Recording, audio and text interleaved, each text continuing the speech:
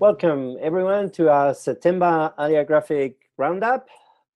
And this is our 16th episode. We're starting to build up a good number of podcasts, which is pretty good. I'm happy with that. And today I've got with me Sarah. Hello. And I've got Tara. Hello. And I am Georgi, so I'm from Kingston Libraries in Victoria. And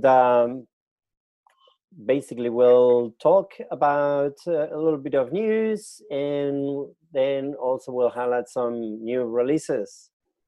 So how are things, Sarah? Things are good. It was the last week of my daughter's school term this week, and I was so happy because I ordered a graphic novel for me, not for her, and that came through on the last day. I ordered Donut the Destroyer by Sarah Grayley and Steph Purins.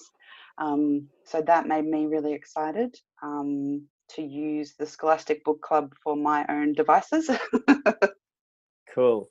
Yeah, and you're lucky as well that you can actually go to the library and things like that, because I'm still in Melbourne, and my library is actually opening this week. So we're one of the later ones. Most of them have already opened, but yeah, we had a few things to work through. So anyway, and how about you, Tara? How have things been? I've had a very busy week with studying and getting a lot of deliveries in of new books into the library after not having so many for a while. So catching up with that, and I think because I took a week off work, now I have 2 weeks worth of work to do. So yeah, it's been a very, very busy week. I wasn't at the library this week. I was still working from home, but I know that we've received 40 boxes of books this week, because obviously they couldn't do the deliveries for a few weeks. So yeah, we have 40. That's 40. That's crazy. It's gonna take us a few days to work our way through all that, but at the same time, very exciting. It's exciting though, new books. Yeah, it's great. It's always great to work our way through the books. Excellent. Yeah. So Tara, actually, you want to start with the first news item? What do you have for us? Yes. Well, in between all the working, I've also been listening to podcasts a lot this week, and this just was mentioned in one of them. And I thought, oh, okay, what's that about? So it's a new documentary that premiered at this year's Sundance Film Festival, and it's called Feels Good Man, which I don't know if you know the Peppy the Frog meme on the internet. Yep. So this story is basically about the comic creator Matt Fury, who actually created that character. It was part of his boys club. It was a web comic that he started to put on his MySpace back in the mid-2000s. And Peppy the Frog was one of the characters on it. The boys club web comic, it's like a sort of college boy stoner sort of comic. And at first it sort of just goes into the beginnings of the comic. It started to gain a bit of popularity, and he was saying at first, he didn't mind. It was great as an independent comic creator. It was people were sharing it. He was fine with people sort of like morphing it a little bit for their own purposes, but then it sort of really took off, and it started to, like, his character changed from a sort of peaceful, chill frog to this really hateful character. It was, so the documentary, it's sort of got two stories going. It's talking about internet memes and the language of them, but on the other hand, it's Matt Fury's story about how basically he lost control of his creation. And being an independent comic artist, you know, he wasn't very well known. He didn't have the resources to try and gain that control back. He did eventually, I think it was 2016, you know, he started to sue people for copyright or selling merchandise. But it was a little bit too late. It had already been out there for you know, a decade or so, and there wasn't a lot. He's had a few wins with it. He actually even tried to kill Pepe at one point. He did another comic and had Pepe die, but that still didn't work. So it sounds like a really interesting documentary. it is interesting, yeah. I think it was first, I think he said Boys Club was first published back in 2006, but I noticed Fantagraphics picked it up in 2016. So it did get published in print eventually as well. Yeah. The film, it was released, I think, this month in the US. At the moment, there's no release date for Australia, but it is likely to be picked up by one of the streaming services. Yeah. Well, in Victoria, cinemas are still closed, so you know, hopefully they'll put it in some streaming service. Hopefully, cinemas will open soon as well. Yeah. My best friend works for Village Cinemas, and he's kind of desperate for the cinemas to open. Oh, there's no movies. There's yeah. I have been to the movies. I did go 2 weeks ago. Yes, in WA, like that's a completely different world. It is, but it is weird. Okay, it's not without its strangeness, because I went to the movies, and when I was watching this film, all I could think about while watching it was that people weren't social distancing, and it was set in New York, and I just was like, the streets would not look like that now, and it really took me out of the experience, to be honest. But yeah, it was odd. It was really odd to watch a movie and do that. I'm definitely feeling that at home as well when I'm watching things. Yeah, those kind of things stand out, you know. Yeah, that sounds like a really interesting doco, Tara. So I'll definitely see if I can get it, and hopefully we'll be in a streaming service pretty soon. Yeah. Now, like, so many movies are being delayed. Steven Spielberg's West Side Story has been delayed for 1 full year, from December to December. Black Widow has moved now to May. Yes, I just read that this morning. Yep. Yeah, so you know, it's just one after the other. But yeah, hopefully there will be some movies coming out soon. Sarah, you want to tell us your news? Yes, the news item I liked, or that caught my interest, was the US comics and graphic novels sales charts featuring Dogman #9, Crime and Punishment by Dave Pilkey. So in the first week, it sold 239,000 copies and was #1 on both the adult and the children's bestseller lists, which is amazing. But also not surprising to me. But I did have a look at the figures again this week, and it is #2, and it has sold over 365,000 copies year to date. Yeah. And so that's big news, but it's interesting because I don't think people associate comics with like middle grade children's comics, but they are the big powerhouses, and they are what's driving the sales. And when I talk to people about comics, they'll usually say, you know, like DC, Marvel.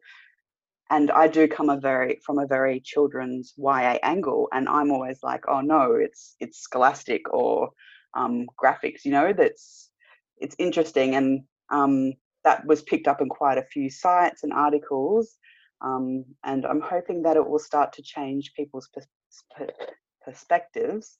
Yeah. And also, if there's any librarians out there that are struggling to get money or resources behind children's graphic novels and comics, that would be something that I would be sharing with employers and bosses to show them how lucrative they are. Yeah, it's actually really interesting in that for so many years it was like comics are not just for children, they're for adults as well. And now it's like, yes, children are, comics are not just for children, but bloody hell, children and YA comics are just absolutely killing it. And as you said, 230. So in that first week, it was 239,000 units sold in the US. And then the second best-selling book in the US that week sold 58,000. Yeah, that's so it's not only that it sold 239,000, it's the difference between the first and the second is just astonishing. It's completely astonishing. It's a complete phenomenon.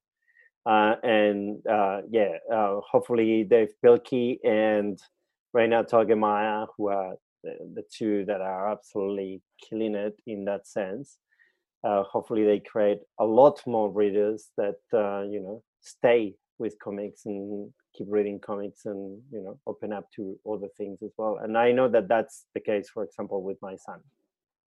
Read Raina Togemeyer's and Pilkey's books, but now he's branching out and reading all the stuff. And he reads books. He's an amazing reader. He devours books, actually, but he does love his comics as well, So, yeah. Yeah, and I mean, even when I looked at the list this week, so even though it had dropped to number 2 on the charts, the first book, it had still sold year to date double the figures of the first book. So I think that's amazing. And it's curious to know if that is driven by what's happened this year, because books are something easy for parents to buy, easy for children to consume and read, and also whether it ties into children now being more visual, with the internet and memes and Instagram and stuff. Maybe that's also starting to come through as well. Well, last year, Dogman. I can't remember what title it was, but it was a Dogman book that was the third best-selling book in the US, and that's best-selling book overall. So that's of any category. So the Dogman book was the third best-selling one, even though it was published in July. So, he's definitely the sales numbers are just amazing. He's incredibly popular. Yeah. And my son is dying to read that one. So as soon as the library opens, hopefully we're getting that as soon as we open, because he's dying. He asks me every day. I'm like, hello, I haven't been to the library. I can't go there yet. But yeah. But you both work in libraries. Do those figures kind of correlate to your work as well? Like the Dogman series, are they always borrowed by people? Do they have big wait lists? Yes. Yeah. The answer is yes. That book is never on the shelf. And if it is on the shelf, it's just for a few minutes. Yes. Many a young person has walked in asking, where's your Dogman books? Yeah, I mean, in junior, I would say it's the Dogman books. Raina Togemeyer's books are very popular, and then they're not comics, but the Andor books. They're not on the shelf. Yeah. And Bad Guys, guys, they're just not on the shelves. They're always in and out. And whenever a kid asks me, "Do you have this one?" I'm like, I'm sorry, but you're gonna have to reserve it because it's not here. We can have a look if you want, but I guarantee it's not here. Yeah, definitely. I know when Bad Guys came out, we had, you don't get a lot of reserves on the junior fiction, but with that one, it had more reserves on it than the best-selling adult fiction at the time. Yeah. Yeah, it was a complete craze. Yeah, and we had so many copies of the book, and they just kept going out. They never stayed in. Yeah. So yeah, definitely they're very, very popular. Moving on, I guess. I wanted to talk about two different awards. So the first one is the Ignatz Awards. They are awards that were created that celebrate outstanding achievement in comics and cartooning. And they're based, I believe, in Washington, D.C.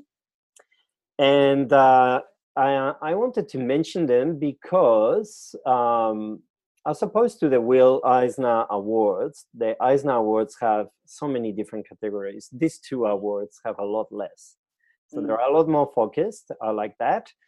And I wanted to mention it because we have a couple of Australians who've received award. We have Ariel Rees from Witchy, and she received 2 awards. So she received Outstanding Online Comic for Witchy, and she also received an award for Outstanding Comic for Cry Wolf Girl.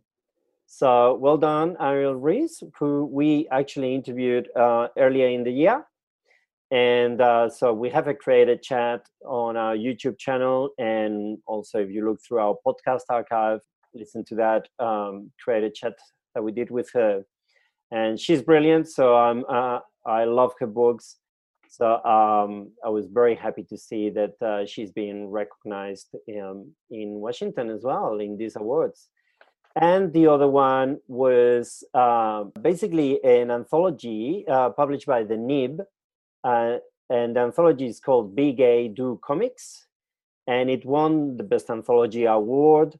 And one of the editors for this anthology is Ellery Harris, and she's from Tasmania. So well done, Ellery, as well. And yeah, it's great to see Australian creators and editors and talent being recognized in the US in different awards. And the other one that I wanted to mention, and I won't go through every category, but the Harvey Awards are really worth checking out as well.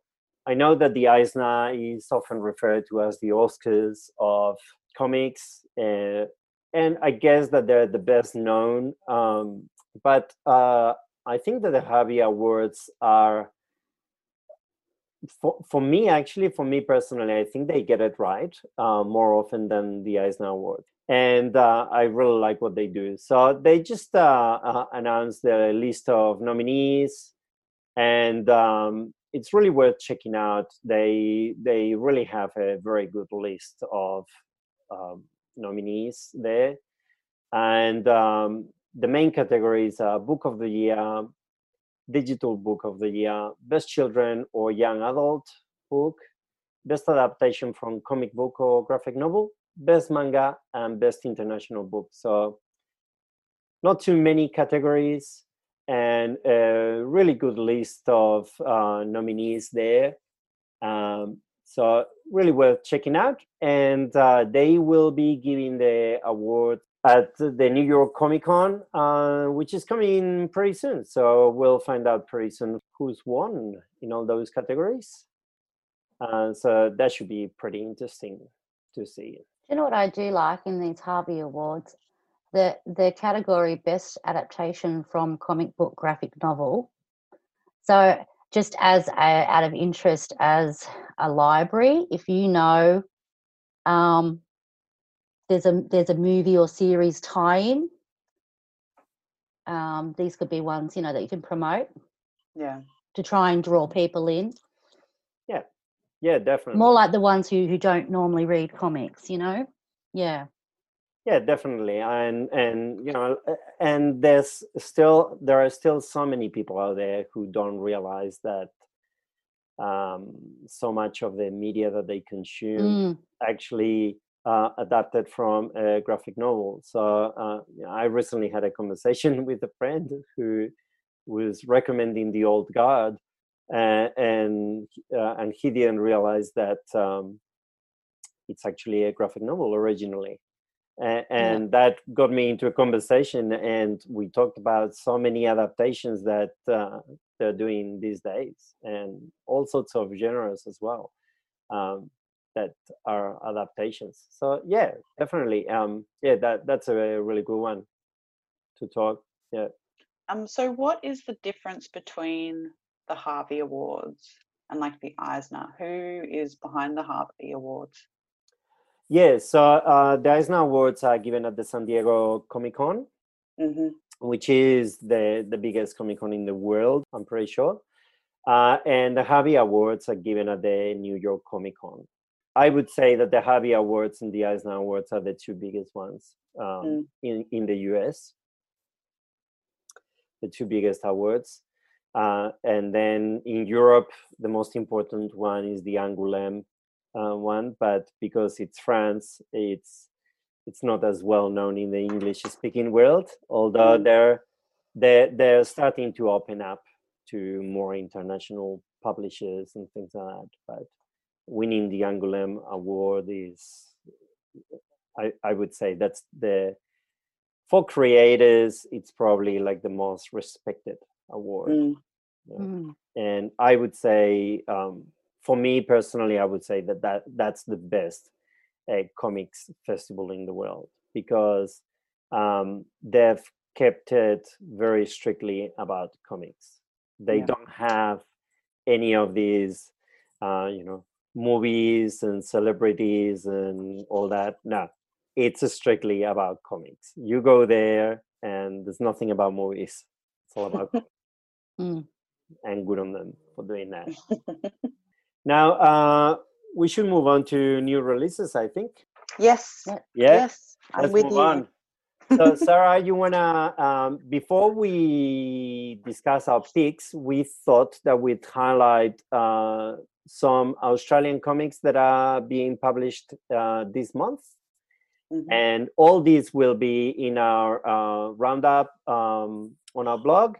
So you can check them there, and there will be a lot more titles. So our roundup always has a good selection of comics and graphic novels that are great for libraries. We can't discuss all of them, so we discuss a few little selections here. But we wanted to mention some Australian ones as well. So you want to mention first the Australian one that you wanted to highlight, Sarah? Yeah, I will. I highlighted Fence, Striking Distance, because it is not a graphic novel. It is a novel, but it is based on a graphic novel series, which is quite popular. And so this is released this month by Hatchet Australia. Fence, Striking Distance is written by Sarah Rees Brennan, but it is based on the graphic novel Fence by C.S. Packett, who is a Melbourne-based creator, and is illustrated by Joanna the Mad. And it is actually also a GLAAD-nominated graphic novel series. I've read it. It's great. I really like it. And I believe it's quite popular. So I thought for people that were interested to maybe give this novel version of it a try. And I thought that was interesting. I might not know, but I always thought, comic adaptations would come from novels. I didn't think it was usual for them to do it the other way around. So I'd be interested to see how it translates. Yeah, there are a few, not many, but there are a few. Especially, I've noticed some mangas that have been then released also as chapter books and things like that. But yeah, it's not too common. But yeah, C.S. Packett, who created Fence, and she's the writer. She published YA novels before she wrote this comic. So maybe that's why also there was a way in. I love this series. I love these series of comics. They're so much fun, easy to read, but so much fun, and they've been very popular at my library as well, I have to say. And the two graphic novels that I wanted to mention as well are Bunny Girl by Holly Jane and Chicken Sorrows by James Foley. So these two are published this month, and they're both Australian creators. So check them out. And with James Foley, we are going to have him soon for a creator chat. So watch this space as well. Now, Tara, you want to discuss your first pick for this month? Yes, my my pick for this month is actually not a new graphic novel. It's a re-release of quite an old one. Actually very, very old, the novel itself. Yes, Mary Shelley's Frankenstein. This is by Bernie Wrightson, who first published this graphic version of the novel in 1983, and that was by Marvel.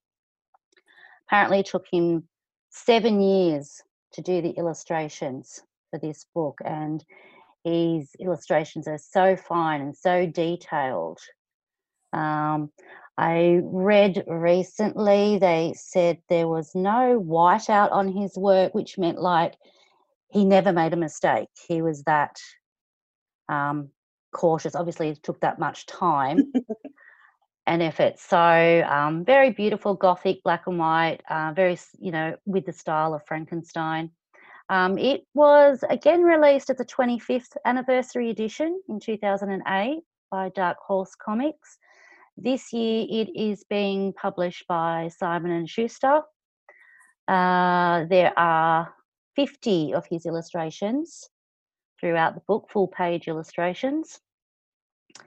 And actually recently I read, I think it was beginning of this year, they auctioned some of his, he passed away in 2017, they auctioned some of his original artwork from Frankenstein, and I think it said the wraparound cover sold for over $1 million. Wow. And apparently he's only the third American comic illustrator to break that $1 million mark on original artwork. So and very well deserved. Yeah. I have to say, I've always loved horror, and as a kid, I used to read the Creepy magazine, and they they published lots of short stories by different creators, and Bernie Wrightson was one that was often a regular in the Creepy magazine, and his illustrations always stood out. His art is just mind-blowing. I've always loved his style. So this is a beautiful book. It really is. Yes, it will be a beautiful, beautiful edition. Yeah, excellent. Sarah. Yes. Okay, I have picked Fangs by Sarah Anderson. I originally discovered this series on Tapas. It was a little app you can use to read webcomics, and I just devoured it. It is a love story between a vampire and a werewolf. So for libraries, I know the last Twilight novel came out recently. If you want to put up a display for something other than Twilight, but in that theme, I would put this because it is charming, it's funny, it just chronicles their relationship, the difficulties about one person being a vampire, the other being a werewolf, but it's very sweet, and I really enjoyed reading it, and it just was something nice and cute. So that's my recommendation. I'm very excited to have it in a graphic novel form. Excellent. I actually didn't know about this book, so I'll have to look into it. Yeah. And after you tell us about these beautiful and cute and warm and fuzzy kind of graphic novel, I'm going to bring it down. I'm going to bring it down. It's just my angle. I'm talking about Slaughterhouse-Five. So this is an adaptation of the Kurt Vonnegut book, and it's created by Ryan North and Albert Montes. And I'm really looking forward to it because this is gonna make me sound pretty bad, but this is one of those books that I've always said I have to read that. I want to read it. I do want to read it, and I still haven't read it. And I'll probably have to read it before I read this graphic novel. I think I'll read the book first and then the graphic novel. But I'm really excited because I think Ryan North is pretty cool guy. I really like some of the stuff that he's done. He's best known, I guess, for most people for The Unbeatable Squirrel Girl. And Albert Montes is an excellent, excellent artist. I love his work.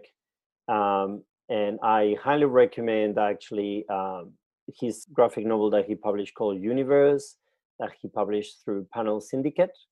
And you can actually get it through the Panel Syndicate website. It's a digital release, and you just pay what you want for it and read it. And there's also some great work from Brian Vaughan from Panel Syndicate as well. So yeah, I love his art. I had a look at some of the preview pages for this adaptation, and it's just classic Albert Montes style. I just love his style. Obviously, I haven't read the graphic novel, but it seems like they've really nailed it, and it's a very faithful adaptation of the book, which is good to hear. Because sometimes with graphic novels, you just don't know how they're going to adapt it or how much they're going to cut. Thankfully, this is not a very long book, and it seems like they were able to really adapt the book faithfully and do it justice. So I'm really, really looking forward to it, and I'm going to do the combo. I'm going to read the book, and then I'm going to read the graphic novel. Why not? After all these years, see? A graphic novel is actually making me read the book. It's a good thing. Very good thing. And Slaughterhouse-Five, for those who don't know, it's it's a very well-known novel, but it's an anti-war novel, kind of science fiction as well. It's got some science fiction, and very interesting book, and a book that has been in top 20 lists of the 20th century many times. Probably doesn't need much of an introduction. And I still haven't read it. Yes, I confess. And I'm a librarian. How disgraceful. Look, I haven't read it either. So yeah, don't say that. I haven't read it either. Right. Now we've all got to go read it now. But that's the thing, though. It's the joke, isn't it? That very often at the library, patrons will tell you, "And you haven't read this, and you're a librarian?" Like, yeah, but there are millions of books. Why, I just haven't read that one, but I've read so many others. But don't you know, we sit around and read all day. That's what it is. Yeah. But by the way, maybe just to finish up, maybe we can say what we've been reading lately. What have I been reading? I ordered Moonstruck, Volume 1 and 2. Yep. Because they make me really happy. They're this really cute graphic novel series about there's werewolves. I'm going on a bit of a theme this week. Werewolves and fairies, and there's lots of mischief involving magic, and they're just really beautiful pastel colors, and everything's round and curvy, and I just really enjoy those. They're what I've been reading. That's the kind of graphic novel that I like reading at the library during my lunch break. Something like Mooncakes or Pumpkinhead, or it's just It's just something easy, light. Yeah. I like reading that kind of thing. Yeah, when I'm at the library. How about you, Tara? You want to tell us what you've been reading lately? Well, I'm not actually reading any graphic novels at the moment because I've just been really busy. But I do have one that I read a chapter of, professional development, which is, just bring it up here, Maximizing the Impact of Comics in Your Library. Graphic novels, manga and more. Jack Phoenix. It was just come out this year. Yep. So, when I've got a bit of time, I actually bought it as a ebook. So when I've got a moment, I'll just read a chapter and take some notes. And it looks like a really, really interesting book. I don't have it yet, but it looks like a really interesting book. I've been thinking of ordering that one too. Yeah, because we're trying to refresh our collection, so it's good. I'm just trying. It goes into a little bit of cataloging, readers advisory, promoting your collection. So it's helpful. Yeah, excellent. I'll look into it. I think I'll have to order it. I do have it in my list of things to do. And for me personally, I've actually been. I usually never read manga. So I usually never read manga because not because I don't like it, but because the series usually just go on forever. And I'm a person who I like to read something that has an ending, and I can see the ending, on the horizon. And with manga, they usually just scare me. Like, I don't want to even start with One Piece because it's just never ending and things like that. But I've been eyeing for a long time Vinland Saga because it just looked awesome. And I love Vikings and Nordic mythology, and I always have since I was a little kid. And I always thought, oh, that looks like a really good manga. The last 4 days, I've read 1 volume a day of the manga. So I'm absolutely loving it. I'm absolutely hooked. And of course, then I'm gonna have a problem because I'm gonna catch up, and then it seems like the creator is already in. He said that he's already in his kind of starting his last story arc, but starting his last story arc means that it will probably be about 4 or 5 years before he finishes. So that's going to be a long wait. How many volumes is that so far? How many volumes so far? I'm not sure, actually. So I've read 4 in 4 days. And how many volumes he's got so far? Let me have a quick look. As mangas go, it's not the longest, Still a commitment, though. Yeah, of course, always, always. 23. Okay, it's not too bad. It's doable. Yeah. 23 volumes. There you go. So, 3 more weeks, you'll be right. You'll be up. Yeah. So I'm doing well. I'm doing pretty well. We should probably finish there and leave it. And thank you for joining me, Sarah and Tara.